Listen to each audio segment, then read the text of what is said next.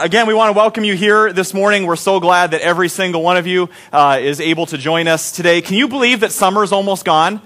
Can you believe it? I don't want it to be. I still feel that every year around this time, I kind of feel that little boy in me creeping out again that loves to just, when I was growing up, to just run around barefoot in the summer and eat Freezy Pops and play baseball all day and never grow up and never go back to school, right? And there's just kind of that angst.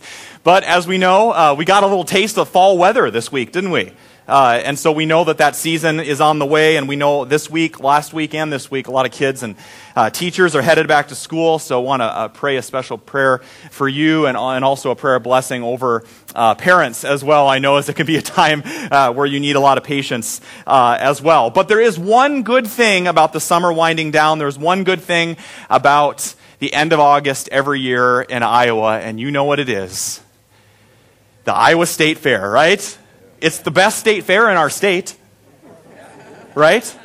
You've heard that before, right? So what I've realized about the fair, but how many of you had a chance to take in the fair this year? Quite a few of you? Okay, awesome. So you kind of get the whole idea. So I've come to the conclusion there's two different kinds of people when it comes to the Iowa State Fair or amusement parks or those sorts of things. So some people love it so much that they would go every day if they could, and never get bored. They would always find something to do, right? They could go every single day of the fair and never get bored. And in our house, that person's name happens to begin with a T and end with Iphany. And on the other hand, there's this other group of people over here that are fine taking maybe 2 to 3 hours in an afternoon, stopping at a few interesting places, getting a corn dog, and then getting out of there and heading home, right? And you can guess who that person is in our house, right? That's me, right? So we're a house divided when it comes to the fair. And although we have our differences when it comes to how long time we should spend there, there's one thing that we do agree on, and that is the food at the fair. I know. Some of you are thinking you need to lay off it, but I love it. So once a year we decide, we can't get this kind of food anywhere else, so we go. And actually, I want to take a little poll here this morning just to get a feel for where everybody is at on your favorite fair food. Okay, so even if you haven't been this year, you kind of know these foods, all right? So let's start off with an easy one. How about the corn dog? Is that anybody's favorite, right? Maybe the extra long corn dog, right? Okay, corn dog. How about cotton candy? Any cotton candy? Wow, not very much. Okay. What's that? Okay, how about deep fried anything? Okay, right? You can cover a lot of fair foods with deep fried. How about this one? Deep fried stick of butter wrapped in bacon. Anybody? Okay, that booth was brought to you by the American Heart Association. Okay? No, I'm kidding. Okay, so there's a few different ones out there. Okay, how about the almighty funnel cake? Anyone? All right, good. I had a feeling that would be the most popular one. And just to make sure that you pay attention during the sermon, all right? Whoever takes the most notes during the sermon gets a free prize. No, I'm kidding. We'll see who really loves Jesus here. No, I'm joking. I love funnel cakes. I love funnel cakes so much that last night, as I was preparing for today, what was I thinking about? Our scripture.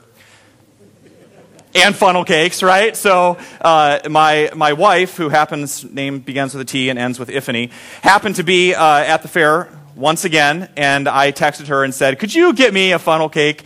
I need it for my sermon. Just highly spiritual reasons here, right?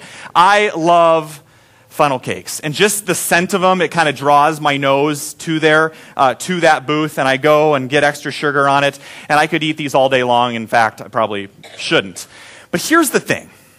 Whatever your favorite fair food, mine's funnel cake, whatever that is for you, in some strange but similar way, I believe that this is God's desire for us, that we would hunger after His Word. I just have this feeling that there's going to be a funnel cake stand in heaven, right? I'm serious, right? But even more so, I think about how much I love funnel cakes, how much I look forward to it, how much when I see it, I want to devour it. Why would it be any different with something that can change your life like that book that you're holding in front of you this morning? In fact, in the Psalms, multiple times, the psalmists compare God's word to like the sweet nectar, the sweet taste of honey on their lips. All throughout the Old Testament, God, I love your word. I love your law so much that it consumes me. I can't wait to experience it. And so as you think about that today, as you're kind of in fair mode today, I pray that that would be the illustration of how hungry we are for God's word, the way that God's word satisfies us like nothing else. I've never left the funnel cake stand unsatisfied, right? And I pray that it would be that way for us as well. In fact, Jesus talked a lot about this as well. In fact, he says this in Matthew 4 when he's being tempted in the desert by Satan. And Satan says, Jesus, turn this rock into bread. And Jesus says, that's not how I get my true spiritual food. In fact, he says this. Let's read it together. It is written, man shall not live on bread alone, but on every word that comes from the mouth of God. Man does not live on bread alone. John does not live on funnel cakes alone. We live on the word of God. That's what we're called to feast on. So today as we dig into God's word, I pray that he would increase our hunger. Literally, that he would increase all of our hunger to read the Bible like we never have before, to know him more and more and more, because the ultimate goal is not just to get through the Bible, right? It's to discover the one that the Bible points to, and that's Jesus Christ. In fact, that's our number one value here at Lutheran Church of Hope, is Jesus is life. And the rest is just details. That's our number one value. Nothing compares to him. And so that's why we dig into God's word. So if you've got your Bibles out and you're not already there, let's turn to Romans chapter 12. And that's one of the spots that we're going to be today. So if you're new today or if you've been away for a while, this whole summer we've been going through the book of Romans. And we're in Romans chapter 12. We're getting towards the end of the book, but it's such an incredible book, we thought we'd take the whole summer to go through it. In fact, the part of the book when Paul's going to start to get very practical. And today as we get into 12, he's going to give us some ways to apply everything that we've been learning the whole summer. The last few weeks we've been in Romans 8 through 11, and we've been laying a pretty important foundation of our faith. If you remember a few weeks ago, Pastor Mike talked to us about Romans chapter 8 and how nothing can separate us from the love of God. Amen? Nothing can chorizo us. That's the Greek word. Nothing can separate us. Nothing can break us away from God's love. And because of his love for us, we learned that a few weeks later, we've been adopted. Remember? We are sons and daughters. And we don't have to live as orphans. But instead, people, we know that we're accepted and we have nothing to prove. Because we're sons and daughters, we have nothing to prove. We have nothing to earn, but simply live into who God says we already are. So I'm not much of an artist today, but I'm going to try to give you a little bit of an example of what this might look like. So Paul is a great theologian. He's an incredible philosopher and writer, and so he knows what he's doing. And for those of you, you're in school, you're in college, you're writing a term paper, it should probably have a logical flow to it, right? Romans is not just a bunch of random verses. Romans is building on each other. Paul is building an argument from Romans 1 all the way to the end, and there's a reason that things are in the order that they are. There's a reason that the things we're going to talk about in Romans 12 today have to be built on the foundation of what we learned earlier. So we have this foundation that we know that we're loved, and we know that we're adopted. Those are two major themes that we see in the first several chapters of Romans. And so that's our foundation. And so when Paul is writing this, he's assuming that we, just like the church in Rome that he's writing to, have been listening to this letter out loud. And that we understand what has come before it. So by the time we get to chapter 12 today, we know that God has this unconditional love for us. We know that we have this foundation as sons and daughters. And so look at the very first verse in chapter 12. It says, therefore, Paul says, therefore I urge you, brothers and sisters, in view of God's mercy, to offer your bodies as a living sacrifice. So we know that whenever an author writes the word therefore, he's referring to something before, right? Therefore, Paul's saying, based on Romans 1 through 11, this is what we should do. And so that's what we're going to talk about today. So we have this basis. Paul's saying, therefore, because nothing can separate you from the love of God, because nothing can charizo you, because you've been adopted as my sons and daughters, now, Paul says, this is where the rubber meets the road. This, then, is how we shall live. So skip down to verse 9 and our reading today. Love must be sincere. Hate what is evil. Cling to what is good. Be devoted to one another. Honor one another. Never be lacking in zeal. Keep your enthusiasm, your spiritual fervor, and serve the Lord. Be joyful. Be faithful in prayer. Share with those in need. Practice hospitality. Bless and do not curse. Live in harmony. Do not be proud. It kind of makes you run out of breath, doesn't it? Paul just lists off this whole thing. It's quite the list. It's almost like somebody asked Paul, so Paul, based on everything we've talked about before, how would you describe the Christian life? Right? And it's almost like Paul got really giddy and excited here in Romans chapter 12, and he wrote, well, there's this and this and this and this and this and this and this, and then he just goes on and on and on and on, right? Paul would not get an A in English class here, right? This is like a run-on sentence to beat the band. So Paul's just giving us this long, long list. And although it's a little overwhelming, wouldn't you agree that that list in front of you is a pretty good portrait of Christianity? I mean, just look at that list again. I think every single one of us would want to be a part of a community like that, right? That sounds like a church I would want to be a part of. And I don't think there's anyone here today that would argue that that would not be a good kind of life to strive for. And yet, I don't know about you, but sometimes when I read something like that in Scripture, I get overwhelmed. Is anybody busy? Am I the only one that's busy? Anybody ever get tired or stressed out because you have so much to do? Yeah, I didn't think I was the only one.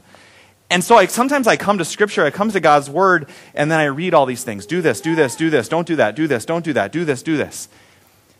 And it gets kind of overwhelming, to be honest. So let's just run through that list. Again, go ahead and just yell them out, just kind of one or two words to describe what is Paul calling us to do. So just yell them out. Just green light it. Just yell out some things from verse. Love others, okay? Work hard. Honor. Yeah. Rejoice. Somebody said bless. Somebody say patient. Be humble. Yeah. Share. Pray. Share. Harmony. Good. Yeah. Do we have honor? Okay. Honor. Yeah. No laziness. All right. I'm going to cut it off there because I'm running out of room. That's quite the list, isn't it? I kind of look at that. It looks like a big laundry list. But yet, here in Romans 12, Paul says that's how we're called to live. Paul says this describes, not holistically, but this describes the Christian life. And some of you might look at that list and say, oh my word, John, that's a lot to do. I thought being a Christian was easy. That seems kind of overwhelming because I got all these other things I got to do. So list off some things to me that when you go home today are on your to-do list of life. Just list off some things. Laundry. Everybody loves laundry. The garage. Yeah, we got to exercise, work off the funnel cakes. Mow the lawn. Cook. How about the kids? Do we have to do anything with them? No, they're at the zoo. We don't have to do anything with them. Okay, we'll cross off the kids. Some of you might have responsibilities when you get home, right? So you get the idea, right? So we look at this list and we say, oh my word, are you going to add that to what I'm already doing? I don't see work anywhere on there. Does anybody in here work? Okay. Right? So there's a lot going on there, and we could keep going on. We could go all day with that. And so that seems like a lot. And yet, for some of you, when you look at that list and you think about Christianity, that's the very reason that you get burned out. That's the very reason that you've gotten disenchanted with the church in the past. Because this view, this image that you have of Christianity, you look at something like Romans 12 and you say, I could never be like that. I try and I try and I try, and this is the kind of person I do want to be, maybe minus all the other chores. This is the kind of person I want to be, and I just can't live up to that. And the reason that a lot of you have been turned off from the church, maybe the reason some of you are just getting back into the church now, is that the image that you've had of following Jesus, of this whole Christianity thing, is a list of rules, is a list of do's and don'ts. Do this, don't do that, do this, don't do that, and it gets a little overwhelming. And yet, for some of you, I would imagine, maybe you're in this camp today, you're saying, I'm already so busy, I got plenty to do. I barely made it here today, some of you are saying. And now you're telling me you're heaping more of these duties on my back. I got work, I got to pay the bills, I got kids, I got all this stuff. And folks, I got good news for you today. I've got really good news. Romans 12 isn't about a religion. And it's not about a list of rules. There's good news for you today so you can breathe easy. Romans 12 is based on this foundation of who we are.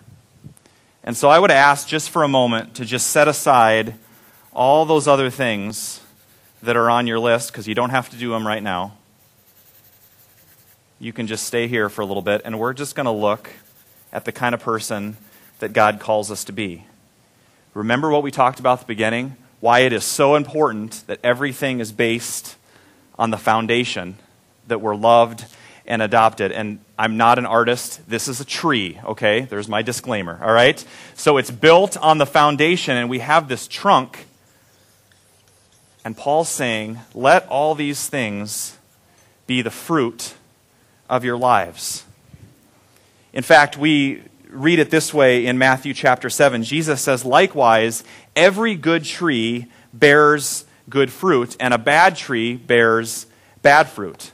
Every tree, Paul's saying, that is rooted in God's unconditional love and acceptance will naturally produce the kind of fruit and naturally produce the kind of life that God requires. So it's not more to do. It's not more to add on to what you're already doing. Paul isn't saying to the people in Rome, be better. He's saying, be you. Does that make sense? He's not saying, do all these things. He's saying, be loved. We can all do that, right? He's saying, be accepted. And then you're going to start to see these things show up on your life. What kind of fruit does an apple tree produce? What kind of fruit does a pear tree produce? What kind of fruit does a Jesus tree produce? Disciples. People that look and act and look like Jesus. And so it's God's desire that we would, for all of you today, and I want you to hear this, that we would not only be saved by the gospel, but that we would be formed by the gospel. And there's a big difference. Folks, as followers of Christ, a lot of us can go our entire lives and never really live into this, and so this will always seem like a burden. A lot of us will go our entire Christian lives thinking this is all the things that I have to do in order to be loved, instead of this is who I am because I am loved. And I don't have to earn it or deserve it. So think about that. Look back at verse 9 now. Let's apply that back to the scripture so we look at it with a whole new lens. Verse 9 says, love sincerely. Sincerely really love people. We're able to do that because we've been loved by the God of the universe. Because I've been loved deeply. Cling to what is good, hate what is evil. Because I know how good God is, because it's based in that, I'm actually rather disgusted by sin and evil. It's a natural outflow of that. Look at verse 12. Because I've experienced deep pain, and yet God's faithfulness in that pain, I can live with hope. This is describing our lives, not despair. Verse 17, because I know that God is the only judge and he is just, when somebody cuts you off tomorrow on the way to work, when somebody wrongs you, when you get in an argument with somebody, you don't have to get even because you're already loved and accepted, and so you don't have anything to prove. You don't have to go running after justice because God's already the judge. Folks, this is where the gospel gets really exciting. You have no idea how exciting this is. Those aren't just words on a page this morning. They can be the very foundation of your life. When God's word is the center of your life, you can start applying it and bending and forming every aspect of your life around who God says you already are. This is when God's love starts to come alive. Because would it not be silly to experience something so powerful that maybe you come here on Sunday or you go to your life group or you have this mountaintop experience with God and you're riding high with Him and you say, I know I'm loved, I know I'm accepted, and I'm going to turn around and keep living the exact same way I have before. Now, wouldn't that just be silly? That wouldn't make any sense, right? It's almost as silly as somebody that goes and looks at a mirror and immediately forgets what they look like. And that's the analogy that we get in the book of James. So to help us understand this a little bit more, let's go together to the book of James, and we're going to have him help us understand Romans. So let's go to James chapter 1. James is a really small book, a few books after Romans in the New Testament. So let's skip over to James chapter 1, and we're going to start in verse 22. So James is writing to the early church. He's writing to a group of believers, just like Paul was. And here we discover, James says, that God's word it's like a funnel cake, but it's also like a mirror. How do you look? Look pretty good? Anybody want to check their makeup or their hair really quick? Okay. Thought I had something in my nose. Okay, so James says God's word is like a mirror. So everybody look at verse 22 for a second, okay? Look at verse 22. James is going to help us understand this a little bit more. We read in verse 22. James says, do not merely listen to the word and so deceive yourselves. Do what it says. Verse 23. Anyone who listens to the word but does not do what it says is like someone who looks at his face in a mirror and after looking at himself immediately goes away and forgets what he looks like. Anyone done that recently? How many of you used a mirror before you came here this morning? Some of you were looking around you going, well, the person next to me obviously didn't, right? No, I'm kidding. I'm kidding. I barely did. So we use mirrors for lots of things, right? Mirrors reveal things about us that need to change, right? But who does that? You didn't go and do your hair, put your makeup on, or brush your teeth, or shave, or whatever you did this morning. You didn't go and do that in the mirror and look at yourself and say, I'm looking pretty good. I'm really excited to go to church today. And then you turn around and go, wait a minute, what do I look like again? No, wait a minute, what do I look, wait a minute. And James is saying, we do the same thing with God's word. We do the exact same thing with who God says we are. I come to Hope Des Moines, and John tells me that God has this unconditional love for me, and that I'm adopted and I'm accepted as a son or daughter. That's awesome. But then I turn around, and I don't live it out. It hasn't taken root. It hasn't taken shape in my life.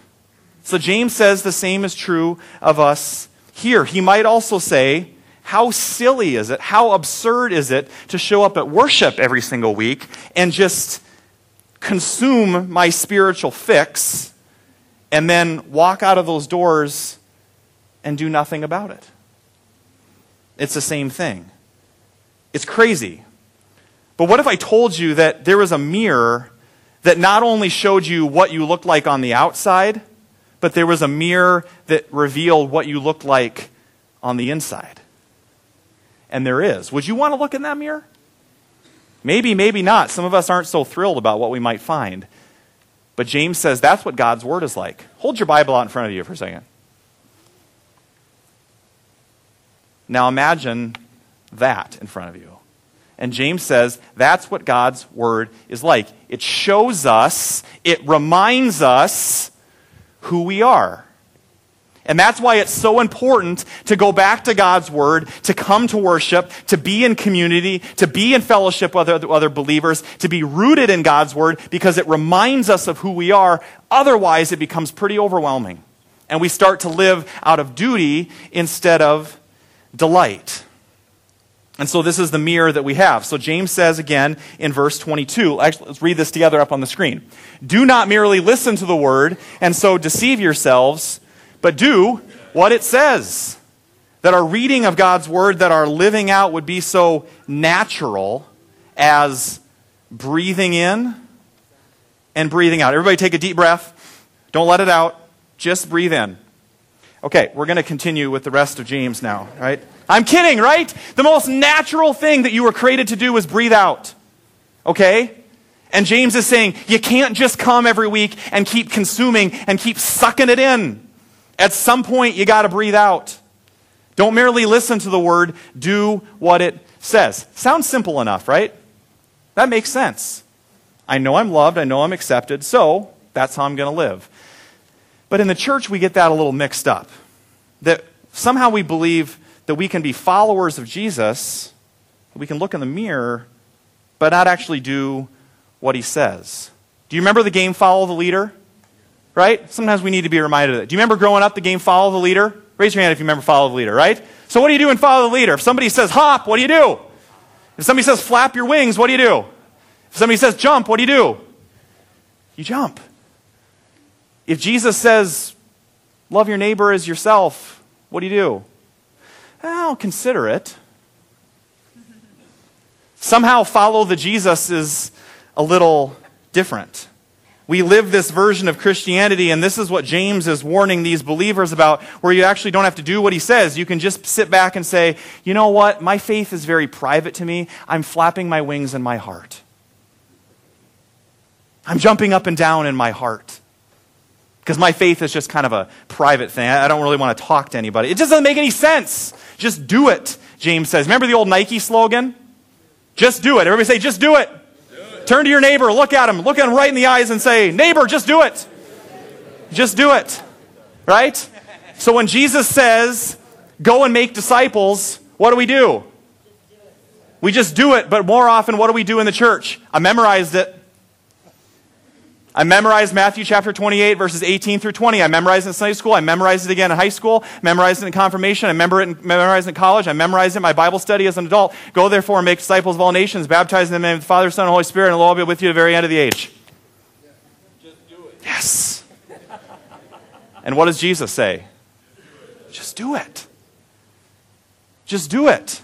We say, I memorized it, and we settle for a head knowledge when Jesus says, I want it to seep into the deepest places of who you are. And Jesus says, I do not want any of you to miss out on that life-changing, thrilling feeling of what it is like to pour your life into someone and have them model your life, to disciple them, and to see their life changed. Because you took the time, because you weren't too inconvenienced in your schedule to disciple somebody. Jesus says, don't just memorize it, do it. You did it. Or how about Simon Says? Remember Simon Says? Same sort of thing, right? Simon says, pat your head and rub your belly, right? Everybody try to do that for a second. Pat your head and rub your belly. It's kind of hard, isn't it? Some of you are patting your belly and rub your head, right? It's hard, but you remember the game, right? Pat your head. Simon says, touch your ear. What do? Touch your ear. What Simon says, you do. And what James is telling us here is, why would Jesus says be any different?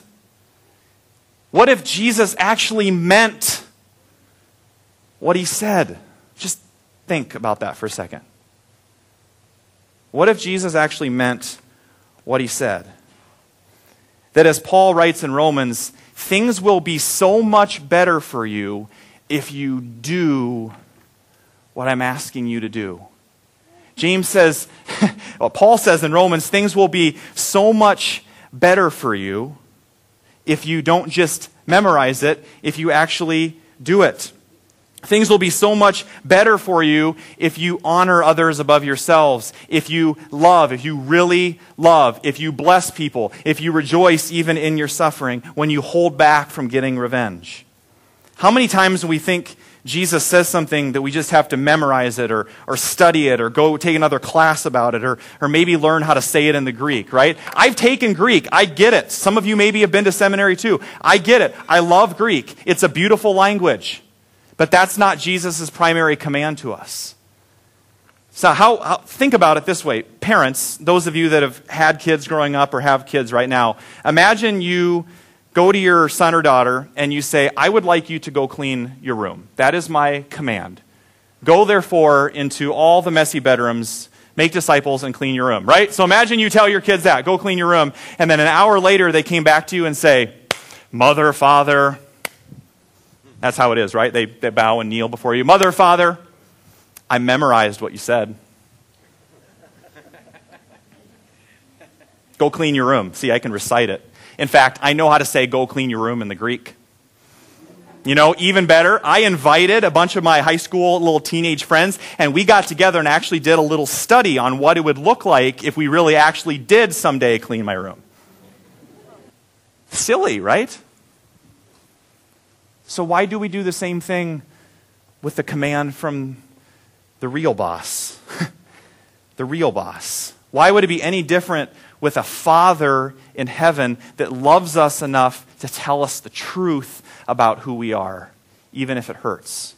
And so what James is trying to get us to realize, and this can be life-changing for some of us that have been Christians for a long time. There's a way to read the Bible. There's a way to be a part of 5 Bible studies every night of the week. There's a way to get through the entire Bible and never have it get through you. And I just don't want to be that kind of church, folks, and I know you don't want to be either. There's a way that you could show up at worship every single week and never really let yourself be affected.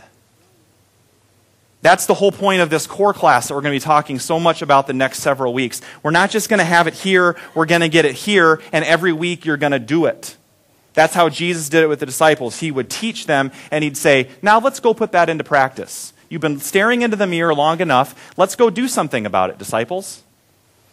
And that's what we're going to do in the core class as well. And you're going to learn to do the things that Jesus did because you are loved. That's what James is saying.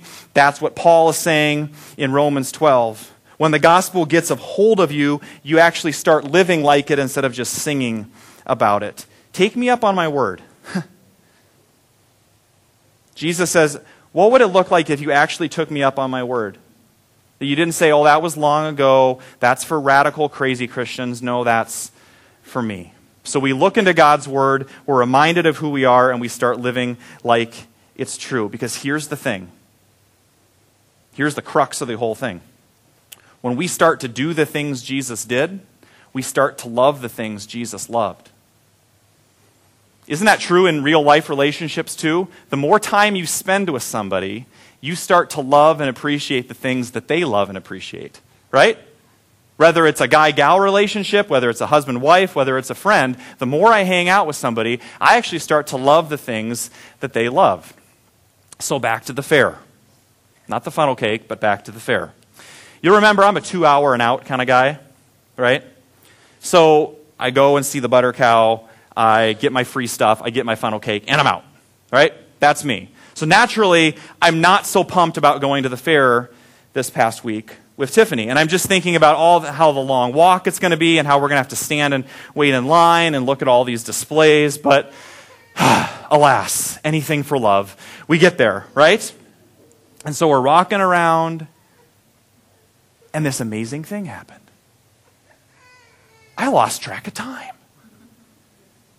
I lost track of time, and all of a sudden, 4 hours went by. And you want to know what we did? We walked around the entire agriculture building. We walked around the entire horse barn 3 times. We walked around the entire cattle barn. We watched the Bill Riley talent show. We got some cheese curds, not funnel cake, cheese curds, because that's what she loves. And then I stood and watched a demonstration for a steam mop for 25 minutes.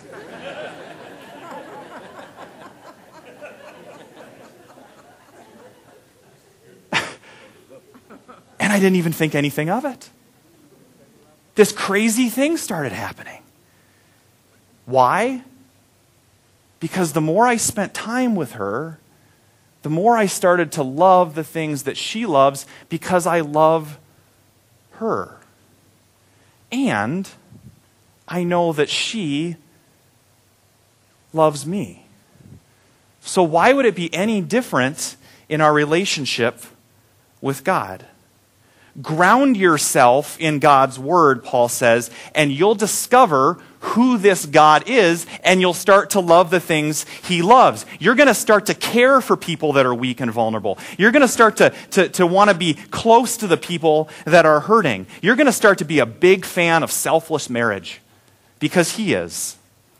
You're going to start to love your enemies, the people that tick you off. You're going to start to serve them. And you'll go, what's happening to me? And Jesus would say, well, you're just being who you are. We spent some time walking around the fair, God says, just you and me. And you start to love the things that I love. So we start to spend some time with this God for a few days, a few years, and we're going to become these kind of people. You're going to see opportunities like Meals from the Heartland, not as good things for other people to do, but the most natural thing for you to do because you've been blessed with so much food. You're going to start spending more time here on Sundays with people that you don't know rather than people that you do know, because our God is a God of hospitality who welcomes in the stranger. You're going to start to do these things because God cares a little bit more about people that wonder if anybody cares and if anybody notices them. You'll start seeing your kids as human beings, not human doings, and forcing them to be so busy all the time. You'll start asking yourself, what can I give to the church instead of just what can I get from the church? You're going to start to love the things that God loves, and that includes changed lives. And this is where I want to end today. So last Sunday we did some baptisms. Anybody at the baptisms give a little hoot and holler? All right. There was a whole lot of people there. It was an incredible experience. So last Sunday after worship, we go down to the Raccoon River. And so the plan was to have a short little baptism class for everybody that was interested. And now some people, most of you might think, oh, great, a class with the pastor. This is going to be a thrill ride, right? This is going to be boring. What a drag.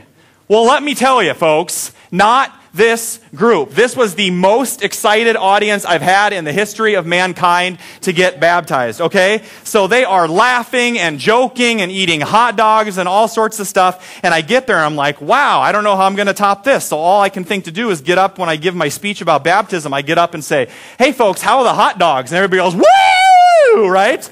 I'm like, man, if they get this excited about a hot dog, think how excited they're going to get when I tell them that Jesus forgives their sins. Think how excited they're going to get when I tell them that the Holy Spirit comes and lives inside them. I go, look out.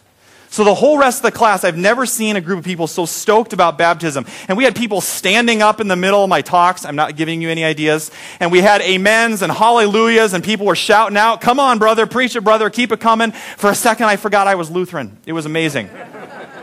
And we were just going on and on and on. And to an outside perspective, people would say, bunch of crazy people. And you know what I would say? God's on the move. God's on the move. The Holy Spirit's on the move. You know what I would say? The tree was bearing fruit. You know what I would say? There was a group of people at the Raccoon River that got really tired of staring at the mirror, and they actually wanted to do something about it. There was a group of people down by the river last Sunday that said, Jesus says, I'll do it. Jesus says, repent, be baptized, and so that's what we're going to do. I'm going to live it. Because they met Jesus, and the most natural thing to do was to do what he says, not as duty, but as delight. And so Pastor Ben and I are out there in the water. Go ahead and go to the next slide. And we're out there in the water, and the heavens are parting, and the dove came down. And no, I'm joking. But we're out there, and person after person venturing out into the water where I was standing, many of them with tears in their eyes, coming up to me, looking up into the sky.